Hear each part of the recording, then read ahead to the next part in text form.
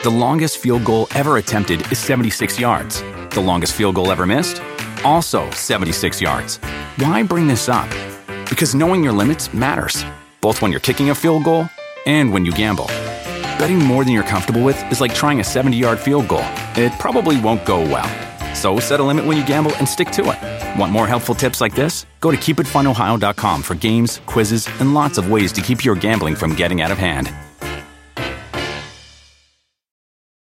Do you want a beautiful lawn? Enter TruGreen, the easiest way to get a great lawn. Just water and mow, and they'll do the rest. Weed control, fertilization, aeration, and more. TruGreen is the official lawn care treatment provider of the PGA Tour, and they have a verified best price, which guarantees you the lowest price with no compromise on quality. You do you. Let TruGreen do your lawn care. Visit TruGreen.com, TruGreen.com, to get the best lawn at the best price with the best people. Guaranteed.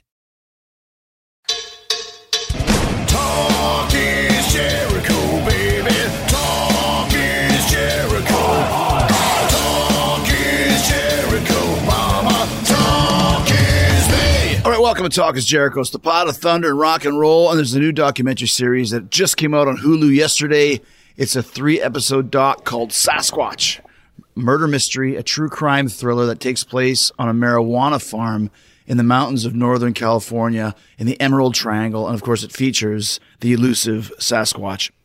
This Sasquatch reportedly gruesomely murdered 3 people in 1993. So gonzo journalist David Holthouse and documentary filmmaker Joshua Rofe decided to investigate and document the triple homicide. And what they uncovered in the Emerald Triangle is going to make your blood curdle. Trust me, Sasquatch is involved more than you expect. It literally became a matter of life and death for them. And so today, Josh joins us to explain how this project got started, what it was like to go deep into both the marijuana trade and the Sasquatch legend, and what the Patterson-Gimlin film has to do with any of the series. It has a lot to do with it. Of course, that's the famous Bigfoot footage taken in the 60s. And why Josh wasn't convinced until the project was nearly complete that they actually had a documentary worthy of release. So take a listen to what director Josh Rofe has to say about the making of Sasquatch. Then go watch the docuseries for yourself on Hulu. And like I said, it came out yesterday, April 20th. It's definitely worth watching. Such a great documentary series. It'll keep you on the edge of your seat. It's unbelievable true story with an incredible twist at the end, which is very satisfying and very Sasquatch-centric. I binge-watched all 3 episodes before talking to Josh. Got it done just in time. So here you go. It's Josh Rofe and Sasquatch starting now on Talk is Jericho. All right, so always looking for new documentaries, and I'm a big doc fan, docuseries, and one that just came across the proverbial desk is the new series called Sasquatch on Hulu, which instantly grabbed my attention. What a great title, but what a pretty involved story here. And Josh Rofe, who directed it, produced, wrote, probably everything in between. First off, man, what an interesting story that you told with this whole thing, and a great idea to name it Sasquatch, because that will definitely get people's attention. Thanks, man. It's funny. The way this one started was, I feel like it was different than any other project because, as you know from watching it, this is a story that you can't even Google, right? So right. Cut back to February 2018. I'm having dinner with a buddy. His name is Zach Kreger. He's one of the exec producers on this show. And his parting words to me that night were, you got to check out this podcast that I'm in love with. You're either going to love it or think I'm crazy for loving it. It's called Sasquatch Chronicles. And instantly I just thought, oh man, I don't know if that's for me. He said, trust me, just listen to one episode. And what Sasquatch Chronicles is it's people calling in with their encounter stories. Right. And yeah, Wes, what's his name? Wes. With Wes Germer. Yeah. Yeah. He's been on the show a couple times. Yeah. So 4 days later, I'd listened to 11 episodes. And the thing that struck me was just visceral fear was present in every single telling, of these folks' stories. And I didn't really get hung up on, do I believe the details? Is Sasquatch real? All that. I was blown away by how scared these people were. And so I started to think, man, if I could find a story that is a murder mystery that's somehow wrapped up in a Sasquatch story, that could make for an incredible doc. And so I reached out to another buddy who I've been working with for a few years, he's a journalist, and he's been a gonzo journalist at that. His name's David Holthouse. Yeah. And, you know, David's one of these guys he's kind of seen and done, you know, a lot of crazy shit. And I just sent him a text and I just said, hey, this is the craziest text I'm going to send you for the next 5 years. I want to find a murder mystery that's somehow wrapped up in a Sasquatch story. And if that exists, pursue it as the next project. He texted me right back. I love it. I got one. I'll call you in 5. Well, just before you continue, it's interesting Yeah. with that Sasquatch Chronicles, because I love having those types of guests on, because whether you, like you said, whether you believe it or not, those people do believe it. And that always makes for a great guest, so to speak, because they're committed to it 1,000% and totally involved with the story. And that's kind of all you can ask for. I mean, I think all any of us crave is authenticity, right? Mm-hmm. Whether it, you know, your relationships with your friends, the people you work with, or if you're watching something on TV, you just want to feel it viscerally. And listening to those folks tell those stories, whether I believe it or not, is irrelevant. I know Right. they believe it, and I'm down for that ride. Now, David Holthouse, I actually spoke to my producer earlier and I said, like, wow, we got to get David on the show as well, because his story is just completely, you know, like you said, he goes deep when he does these, you know, these journalistic reports and stories that he does. And you've worked with him quite a bit on documentaries in the past, correct? Yeah, we've been working together since 2016. Ironically, the thing that we met on was a project that never even went forward, but we hit it off, and I think we realized right away we really spoke the same language in terms of the kind of stories we wanted to tell and how we wanted to tell them. And what are some of those? Because I was just watching Lorena, like I told you about the Bobbitt saga. He was involved with that as well. Yeah, deeply involved. And I got another one that I know I can't say what it's about yet. That's going to come out next. That he was part of making that, and we're trying to, we're definitely cooking up some new stuff. As were you involved in the Ramirez one as well, or was that just David? No, David was, and Gotcha. Buddies of mine, Tiller Russell, he directed that, and these guys who I know who are friends, they produced that. So I know a bunch of the people that did a great job with that one. So what story did David have when he called you back in 5 regarding the Sasquatch? So he tells me about when he was 23 years old in 1993. He was a gonzo journalist who was learning the hard way that not everybody gets to be Hunter S. Thompson. He was kind of burning it at both ends, got crosswise with a couple of gangs that he was writing a story about and who he had embedded with. And he knew, and sort of law enforcement told him, you should leave town for a little bit. So he hits up a friend of his who was working on a cannabis farm in Northern California. And the guy says, oh, dude, come out. You'll spend a week. You'll smoke great weed. You take mushrooms and trip in the woods. You will go back refreshed. And so he thinks, oh, this is a perfect way to escape my current circumstances, which are, violent, really. He's driving up, and, the omen should have been that it was pouring rain the whole time. And you could barely see anything out of the front windshield. Gets to the farm, and you can cut through the tension with a knife. And everybody is literally setting up booby traps around the perimeter of this weed farm. And there are all these whispers about violent Sasquatch in the area. And he hasn't even gotten high yet, and he's just wondering what is going on here. And then that night, or the second night rather, he's in an A-frame cabin owned by the owner of this farm. And they're sitting there, they're watching Monday Night Football, they're passing a joint around, and then the phone rings. And the owner of the farm answers the call, and he's muttering to somebody who clearly is going to head down this way to the A-frame cabin. 15, 20 minutes later, headlights of this car are shining through the front windows. Keep in mind, this cabin there's no street lights. It's in the middle of the forest, still pouring rain.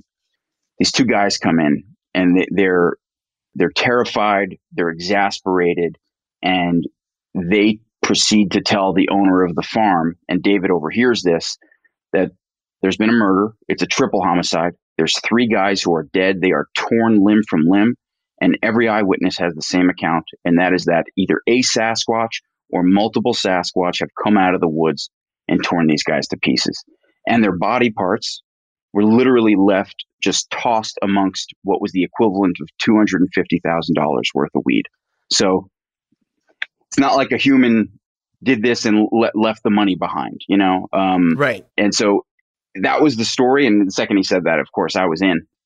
It was the craziest thing I'd ever heard. It's so funny that he actually had a story about that. And the best thing is, if you know David, and I hope that he would be able to come on and do the show. He's such an amazing person to talk to. For anybody who knows David, like when I tell my editors, so here's the story that Holthouse told me, and this is what we're going to try and do next. They're like, of course David had that story. I mean, he's really he's that guy. So how do you go? Once again, there's so many twists and turns in this story, and it's a really interesting watch. It's three parts. But once you kind of have that little bit of a lead, I guess it's not much, but how do you go and create basically a 3 hour, a 2.5 hour plus documentary based on that one memory of David's? Yeah, it was. I'm not going to lie, man. It was daunting initially. We knew we wanted to pursue it, but we also knew that we were pursuing a ghost story in many ways. Right. And so, David is a great investigator, and we were following him on this path. And he wanted to start with ground zero. He wanted to understand, all right, well, what is the Sasquatch lore? What is the Sasquatch believer community like? They must have heard this story. And so for him, ground zero is, let's talk to some Squatchers. And so it starts with that. And then it turns into, well, one of the Squatchers has a connection, to sort of cannabis growing, and he's sort of heard of it, but maybe not definitely. And then, David has this other connection from just his years of reporting, a connection very much in the criminal underworld, who tells him, I got a guy you need to talk to.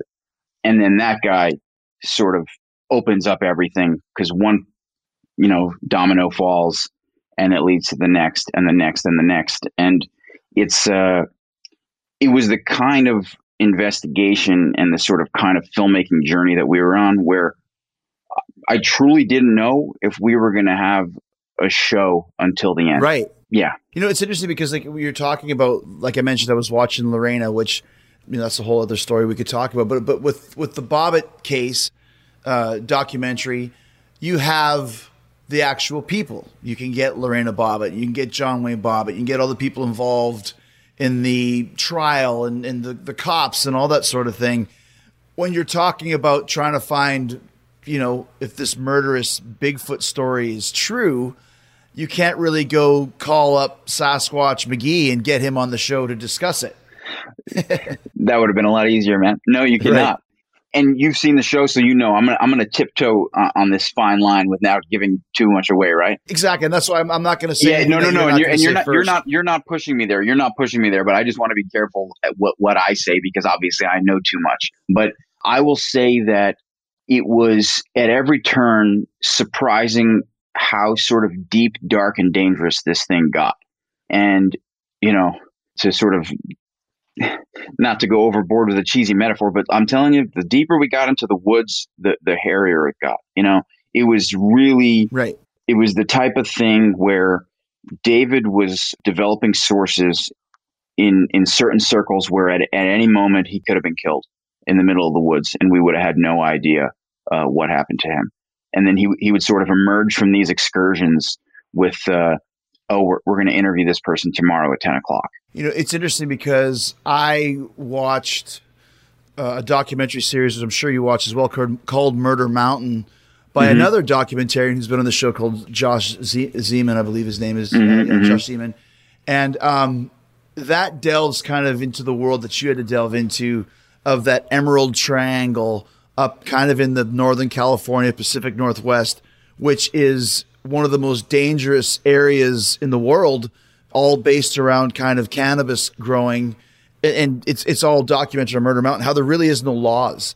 People just kill who they want to kill. The cops don't even want to deal with it because those people kind of live on their own, live by the sword, die by the sword kind of rules. So by starting with Sasquatch, and there's still so much to talk about just around that. You're also kind of delving into this other Emerald Triangle world as well. So it's kind of two documentaries in one, so to speak. Yeah, it was interesting to watch these worlds collide. And the reason they did was, it was just, they all happen on the same plot of land, essentially. All these stories were in the same forest. Right. And that was surprising. We certainly didn't know going into this that we were going to get into the drug war and the effect that the war on drugs in the 80s into the early 90s had on the culture up there, and how that all sort of collided with the legend of Bigfoot.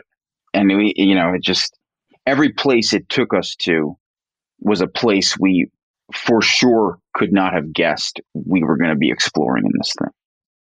The longest field goal ever attempted is 76 yards. The longest field goal ever missed? Also 76 yards. Why bring this up? Because knowing your limits matters, both when you're kicking a field goal and when you gamble. Betting more than you're comfortable with is like trying a 70-yard field goal. It probably won't go well.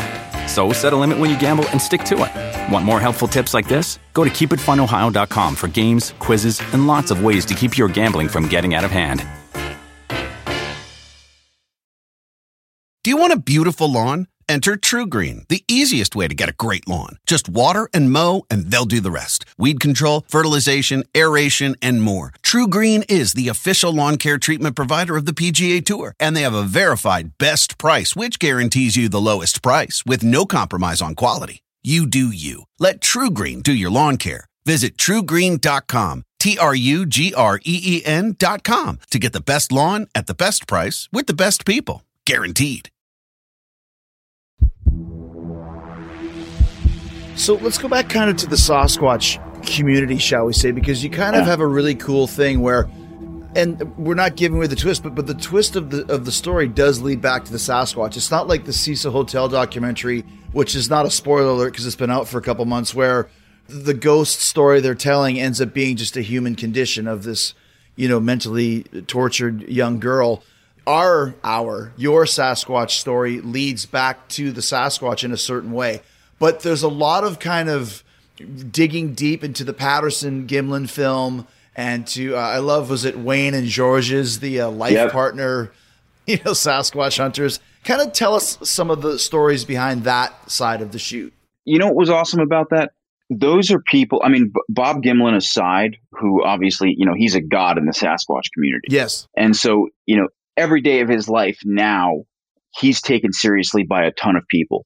But it wasn't always like that. Right. And I once listened to this audio interview that he did. It's just from a few years ago. He was doing it in his truck outside of his house because his wife said, you're not talking about that stuff in the house anymore. Like I've heard enough of it, Right. So he lived for decades being sort of, marginalized as, somebody who just made something up or was, just kind of full of it. And then eventually I think Sasquatch culture really developed and caught up to him. And so he lives daily being taken seriously when it comes to Sasquatch by a large community of people. These other folks who we interviewed, they're not celebrities of that world. They're not a legend, a legendary Bigfoot hunter like Gimlin is. And the people in their circles, their family, their friends, they roll their eyes at them. They don't want to hear it. They're not talking about this stuff at Thanksgiving dinner when they're seeing everybody. And so here we come along and we're treating them with the same integrity we would somebody who testified in a real trial that was televised on TV. And so it was actually amazing to watch them come alive when they knew that there was going to be no gotcha moment where, we're going to try and, make a fool out of you or poke holes in your story. I want to know what you believe. I want to know what you saw. And what I really wanted for the audience was, who would eventually watch this, was for them to have that same experience that I had listening to Sasquatch Chronicles, which is, these people believe what they're telling you. And, you can see how afraid some of them are when they're recalling these things. I had a guy called Phil Hall who wrote a book called The Weirdest Movie Ever Made that just dealt with that 59-second clip. and he wrote a whole 200-page book on it, and I had a whole hour storyline with him here on Talk is Jericho. And it's interesting because, like you said, you have, like, I think Gimlin, who will show you the film and talk about it at length, and then you have the guy, you even have them in your documentary, who claims that he put the suit on. And I mean, watching that film once again, that creature has a gait to it that's not very human. And I don't believe that some dopey farmer wearing a shitty gorilla costume is in that film. I just watching it, and of course, obviously, you want to believe if you're on that side of the coin. But to me, believe or not believe, there's something weird about that film that doesn't. It's not just somebody put. And where did you get that costume in the first place? It doesn't look like a gorilla costume. What do you think when you see that film? And did that help you make this documentary? When I saw that film, for me, I thought it was one of the richest pieces of archival I'd ever seen. And, archival footage is an amazing thing in documentaries. Right. It has a texture that cannot be replicated in something scripted. You're not going to replicate it with recreations or animation or anything. And, when something feels like found footage, and I think of that, I'm sure there's been, obviously things before, but to me, I feel like that's the original piece of found footage, right, in my mind, for me. And that has such a specific feel to it that it's just endlessly fascinating. I look at that and I'm like, how the hell did that happen? I want to talk to the people who shot that. And so, Patterson has since passed away. It's been years already, but yeah, years ago, yeah. But Bob Gimlin is hanging on, and so yeah, talking to him about it was awesome. And where did you find George and Wayne? I found those guys on Facebook, just kind of a Sasquatch, group, and Wayne was who was posting a lot, and I thought he had really interesting things to say, and so I just hit him up and said, hey, I'm making a documentary about this story. I don't know if you heard of it or not, but, would love to talk to you. And we got on the phone and they were down to do an interview. And yeah, those guys are great. So when you start going through, and we mentioned, you're delving into the Sasquatch story, which then kind of bleeds into a murder mystery and multiple murder mysteries in the Emerald Triangle. Because you mentioned, like you said, you didn't know if you had a story till the end, but even that's the thing about a true documentary is you never know what you're going to get. Exactly. So when you start filming, what were kind of some of the connect the dot moments where you're like, because there's a lot of stuff going on in this that you kind of discovered things that you weren't supposed to be discovering. Yeah. It was, so we filmed a main interview with David early on. It's the one when he's not at his desk with the computer. It's that other one. Mm-hmm. Yeah. The one that the show starts with. And there were a lot of holes within that. And then as we started to go on, those holes started to get filled in by just, conversations that he would have with people. And it's one of those things where, you go on a shoot for 5 days, 6 days, and you think you came back maybe with 3 interesting things, which, by the way, that's not how it should go. When I was shooting Lorena, if I go away for a week to shoot, I'm coming back with 14 interviews. Each one's 3 hours long, right? And they are jam packed with the narrative, like in depth, And this, we come back with 3 things, and I'm having an existential crisis, man. I'm like, I got to find a new line of work. I'm done after this. And then all of a sudden, hey, that thing that we didn't even think about, that actually plugs into that thing that David didn't know about, And you do that enough times, and then those little pieces that feel like these islands that have nothing to sort of tether to, they start to connect themselves. And then the next time you go, David is, proactively connecting those dots, in the field, on camera with people. And it was just, I'm a big believer in repetition in life, with anything. I think that's how you get, I'm obviously spewing what I've heard a million people say, and I know it's true for me, but you do something enough times, that's the way you're going to get, good at it. And it was, in this doc was sort of like akin to that spiritually, where we just needed to keep going out, and we just needed more reps. David just needed to keep talking to people, and conversations that felt fruitless initially ended up becoming really explosive. And it was just over and over again. And then you get to the point where, wow, every single thing that we're going out, to attempt to get, every conversation he's having, now everything is explosive. And it's so explosive that we need to have a conversation about, do we need to dial this back? Because none of us are here to die to make this show. The longest field goal ever attempted is 76 yards. The longest field goal ever missed? Also 76 yards. Why bring this up? Because knowing your limits matters, both when you're kicking a field goal and when you gamble. Betting more than you're comfortable with is like trying a 70-yard field goal. It probably won't go well. So set a limit when you gamble and stick to it. Want more helpful tips like this? Go to keepitfunohio.com for games, quizzes, and lots of ways to keep your gambling from getting out of hand.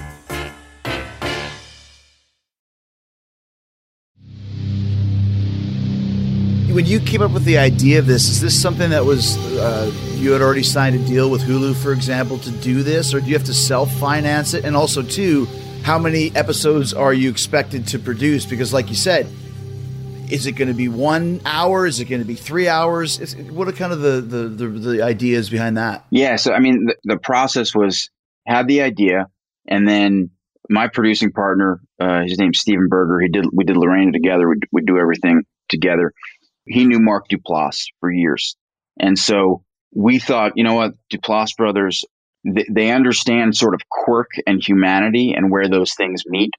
And, with a tinge of darkness in there too, Wild Country being a good example of that. Let's see if they're interested in this. So we go talk to Mark about it.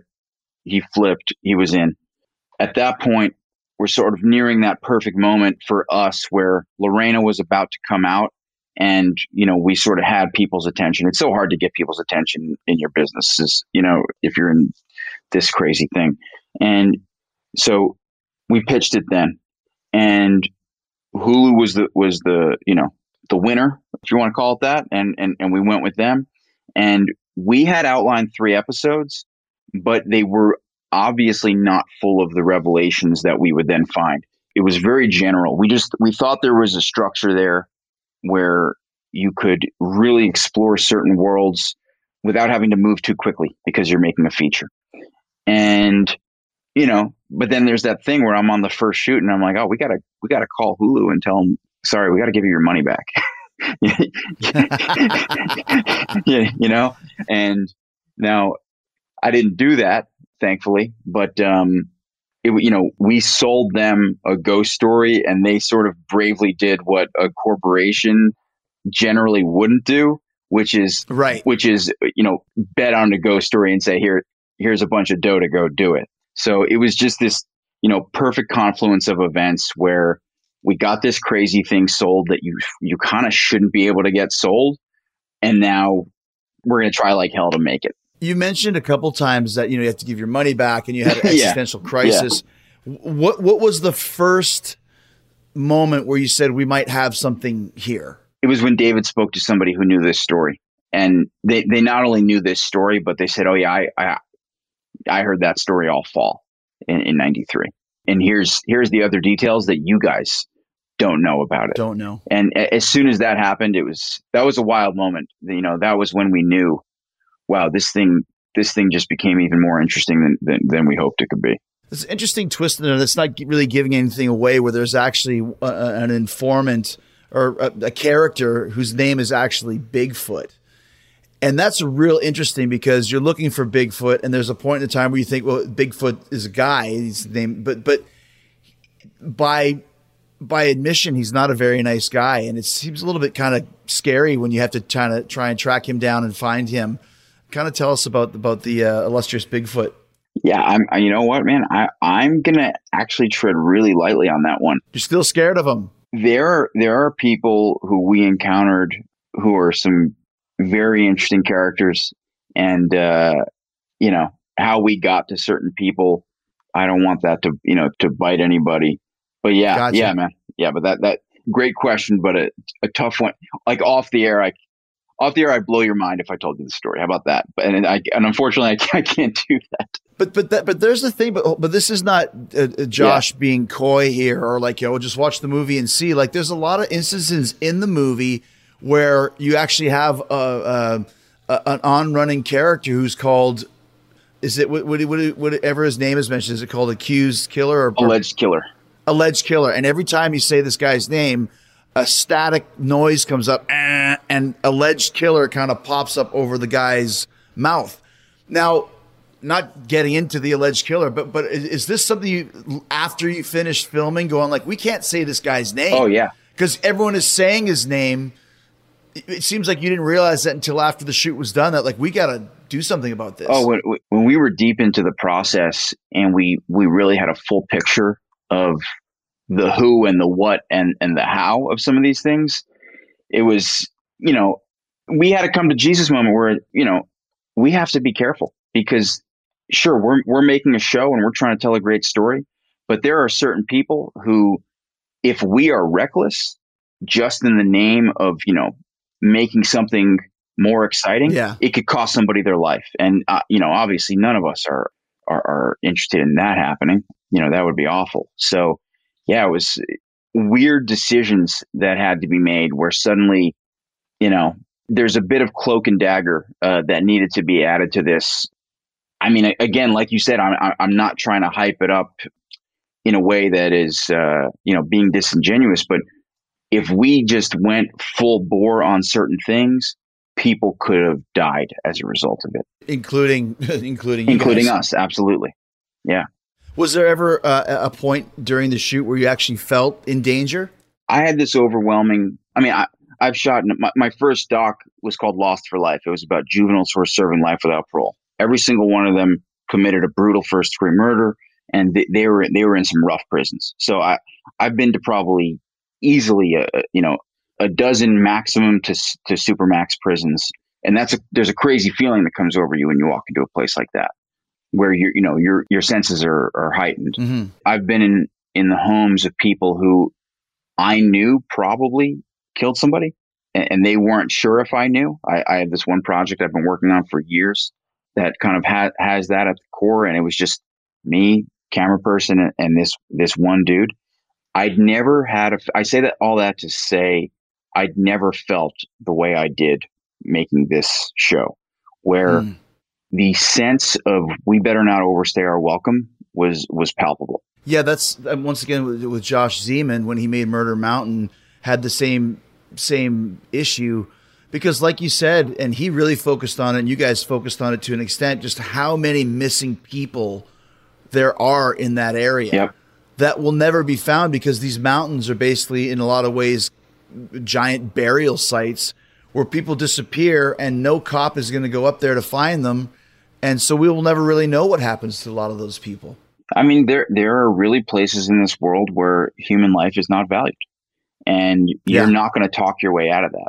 Right. The gift of gab will help you not at all. And so nobody wants to hear it. Nobody wants to hear it, And so, yeah, man, it's, when that's in the air, you're trying to get in and get out, while still getting the job done. It was a tricky balance. And I think that's part of why we needed to keep going back, because you couldn't spend too much time in certain places. And a lot of that, I'll just say this, a lot of that was David away from the camera. There were times where David would go and he'd be meeting up with somebody, and he shows up at a place where that restaurant or that bar, oh, by the way, it's actually closed. Oh, wow. And now you're here with 8 people, and that you don't know. You just know they're of this world. And, he'd let me know where he was going. He'd give me hey, if I'm not out by this time, things went sideways. And man, I'd be sitting up in that hotel room till 2-3 in the morning, waiting for that text from David to say, I'm out, I'm good. Or here's, a text that he sends from the bathroom. Here's the crazy shit that I just found out. Wow. I mean, there was a ton of that. So that's stuff that he's finding out off camera. And then, sort of quickly when he's out, recording it in these voice memos. A journalist, one of the tools is just not necessarily even writing everything down, but just, that voice memo, that note to self for later. And he was doing them in real time, and you could hear the ones in the show. I mean, he is on, his adrenaline is pumping. He is on edge. And sometimes he's, he is just flat out scared. The longest field goal ever attempted is 76 yards. The longest field goal ever missed? also 76 yards. Why bring this up? Because knowing your limits matters, both when you're kicking a field goal and when you gamble. Betting more than you're comfortable with is like trying a 70-yard field goal. It probably won't go well. So set a limit when you gamble and stick to it. Want more helpful tips like this? Go to keepitfunohio.com for games, quizzes, and lots of ways to keep your gambling from getting out of hand.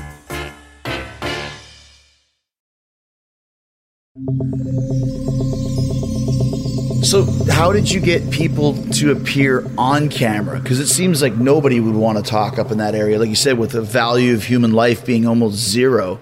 Yeah, I mean, I think, a lot of that credit really does go to David for this sort of, the people away from the squashers. David was developing these relationships with these sources for months. And, at the end of the day, I don't know necessarily as a blanket rule why a particular person will agree to go on camera. I think, everybody has a different MO, but I think ultimately these were people who they understood that this was a wild story, and it was the kind of thing that, nobody ever really asked them about. Mm. And I do think people, they want to be listened to. They want to have a moment to just tell you about that thing that they know is, insane or wildly unfair or, exciting or whatever the hell it is. And I think it was it was probably a combination of all those things. It's like here we were all these years later asking about that thing that they know was one of the wilder things that they could remember. Mm-hmm. It's interesting too, because there's interviews where David's in the front seat of a car with somebody. One of the guys is wearing a full mask and he's wearing a hat, and then is that you in the back seat with the camera? No, that in the car. No, with that's just I got the camera person just right there in the back, and with the mic too. And in an instance like that, we're trying to not even be in there with them, just so it could be as intimate as possible, and not just have a bunch of people. Yeah, that one was nuts. But we're close by in another car listening, with the headphones. Let's go back to the Sasquatch element. Did you hear some stories from? I mean, obviously, we're talking about hearing the stories about the murders in the Emerald Triangle. Were you hearing some stories about actual Sasquatch, encounters from people in that area? Oh yeah, for sure. And I think people were divided about whether or not Sasquatch were violent. Some of them definitely thought of Sasquatch as this sort of benevolent creature, out there in the woods. And then other people would just say to you, what if you are trying to protect your young? That is something that is at play maybe with violence. And so, there were people who had encounters that they thought were sort of steeped in violence and fear. And then there were other people who just did sort of view Sasquatch as this, majestic creature out there that you shouldn't be afraid of. But, it was the ones, going back to Sasquatch Chronicles and those first episodes, it was the ones that were steeped in fear that stuck with me, because there was just, I don't know, there was just more meat on the bone there. Mm-hmm. It's like to see a grown person be afraid and be like, come on, we all live life trying to not show fear, right? It's like right. that is the MO as a human being. I'm not going to show you that I'm afraid, even when I am, right? And now here are these people who they're looking you in the eye, they're grown adults, and they're telling you, I'm terrified and I don't know how much longer I even want to talk about this. Well, that's the tone of the whole docuseries too. I mean, it's very dark, talking about the Sasquatch or talking about all of these people that you have to talk to. Like, it's a real creepy type vibe. And like I said, to me, the reason why I really enjoyed it, not that I didn't enjoy Cecil, is the end of it. Kind of the end fits the beginning as far as whatever you were looking for. You kind of found it. That is so great to hear. It really is. I love when a story comes full circle, and what happens at the end suddenly makes sense of the beginning. Sometimes that's the best you can ask for. And sure, there's always questions that remain, and even with our series, as you know, you're never going to know everything. Especially when something happened, 25 years ago in the middle of the woods, and half the people might have been on meth who were around, Right.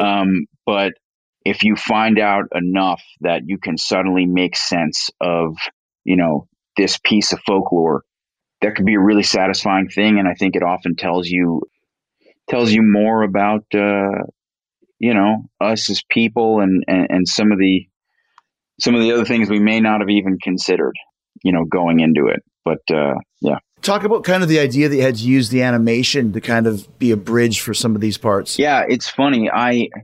So Mark Duplass, he was the one who he said, we were talking about, like, do you do recrees? Do you, what do you do? Because so much of this, there is no footage. There's no photographs, that exist. How are we going to express this? And he said, have you thought about animation? And my initial reaction was, I'm not crazy about animation in docs. Right. Mm-hmm. And then they said, well, why don't you talk to this animator we know? He lives in the Pacific Northwest. His name's Drew Christie. And I talked to Drew, and maybe 2 weeks later, he sends us this 1.5 minutes of animation that is essentially a response to about 2 minutes of David telling part of this story. And I'm telling you, it didn't change after that stylistically. This guy, he knew it like in his bones. And for me, the reason it clicked was, I think this story in many ways has more in common with a graphic novel than even what you would expect out of a documentary. And this sort of style that Drew Christie, put down with the animation was like a living, breathing graphic novel. So yeah, that's kind of how that came about. As we start to wind down here, you had a few other kind of Sasquatch experts on the show. I don't know, the anthropologists or whatever they may be. What did you kind of get from that? Because you have a lot of people here that just want to believe that this is a real living, breathing creature. Yeah, Dr. Jeff Meldrum was one of them, and Dr. Meldrum is really well known in the Sasquatch community. But what I liked about him was, he was coming at this from a scientific anthropological POV. And for him, everything started with questions, which is, not just, yes, I believe this, or yes, I'm just going to go with this, but, how could this be possible? And so to hear a guy who, he's a professor we were at a real college. You know what I'm saying? Right. He's not in his shed in Idaho. He's on a college campus. And, you walk by the math department, and now you're at the anthropology department, and there he is. You know what I'm saying? And so, here's this guy he's looking at it in a way that isn't, I want to believe, but, well, how could this be real? And let me throw out these 7 questions to try and poke holes in it before I even arrive at, I think this is possible and this is why. And so I think that was really important for us to have. And I've definitely shown the show to some people who they are not squatchers. They are not believers. And they found some of his arguments and points to be really compelling. And I think that's the best that we could hope for, because we're not here to try and prove the existence or non-existence of Sasquatch. We're here to chase the origin point of this absolutely insane story that a Sasquatch murdered 3 people on a weed farm. Mm-hmm. And, everything else along the way is just, sort of a wild ride. Last 2 questions for you. And you can maybe even speak on behalf of David. Yeah. Do you believe that there are Sasquatches in those mountains? Did David believe that? I think that he really encapsulated it well in this line that's in the show, which is that, and I'm going to misquote him here to an extent, but when you're up there and you're in those woods, you think, oh yeah, a Brontosaurus could just walk by right now. Right. And you could go in there as a jaded, hardcore non-believer. And then you spend a couple hours in those woods, and your phone doesn't have service, and you haven't sent a text to anybody, and you're not distracted by all the things that we have, and all you're hearing are the sounds, and you can't hear any cars. You're hearing the sounds of the forest, and the light's starting to go, and now you're thinking, I think it's time to get back to the car.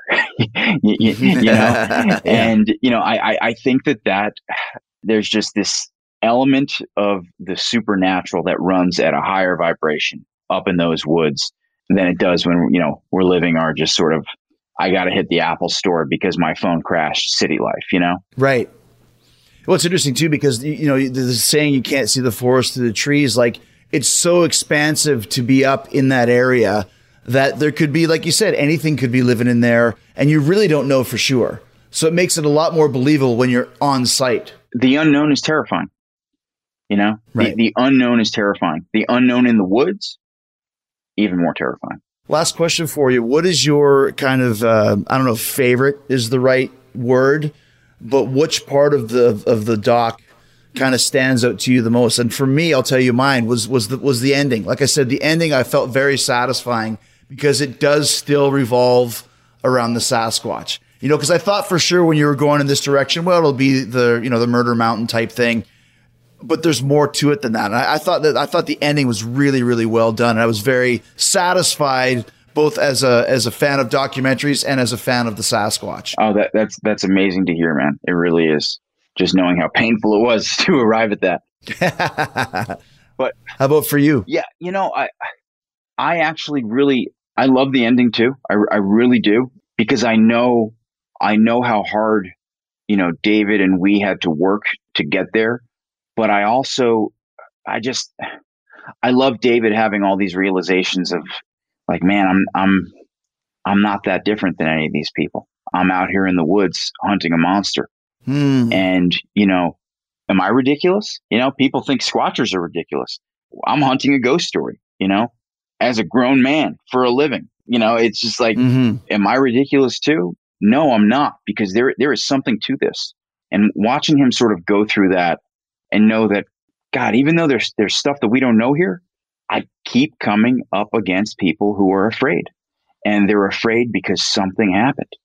And watching him sort of swim in the midst of that is one of my favorite things. I just thought that was unbelievable. Yeah, like you said, hunting for a monster, it could be a Sasquatch or it could be a human being, but a monster is a monster no matter how you dress it up. Exactly.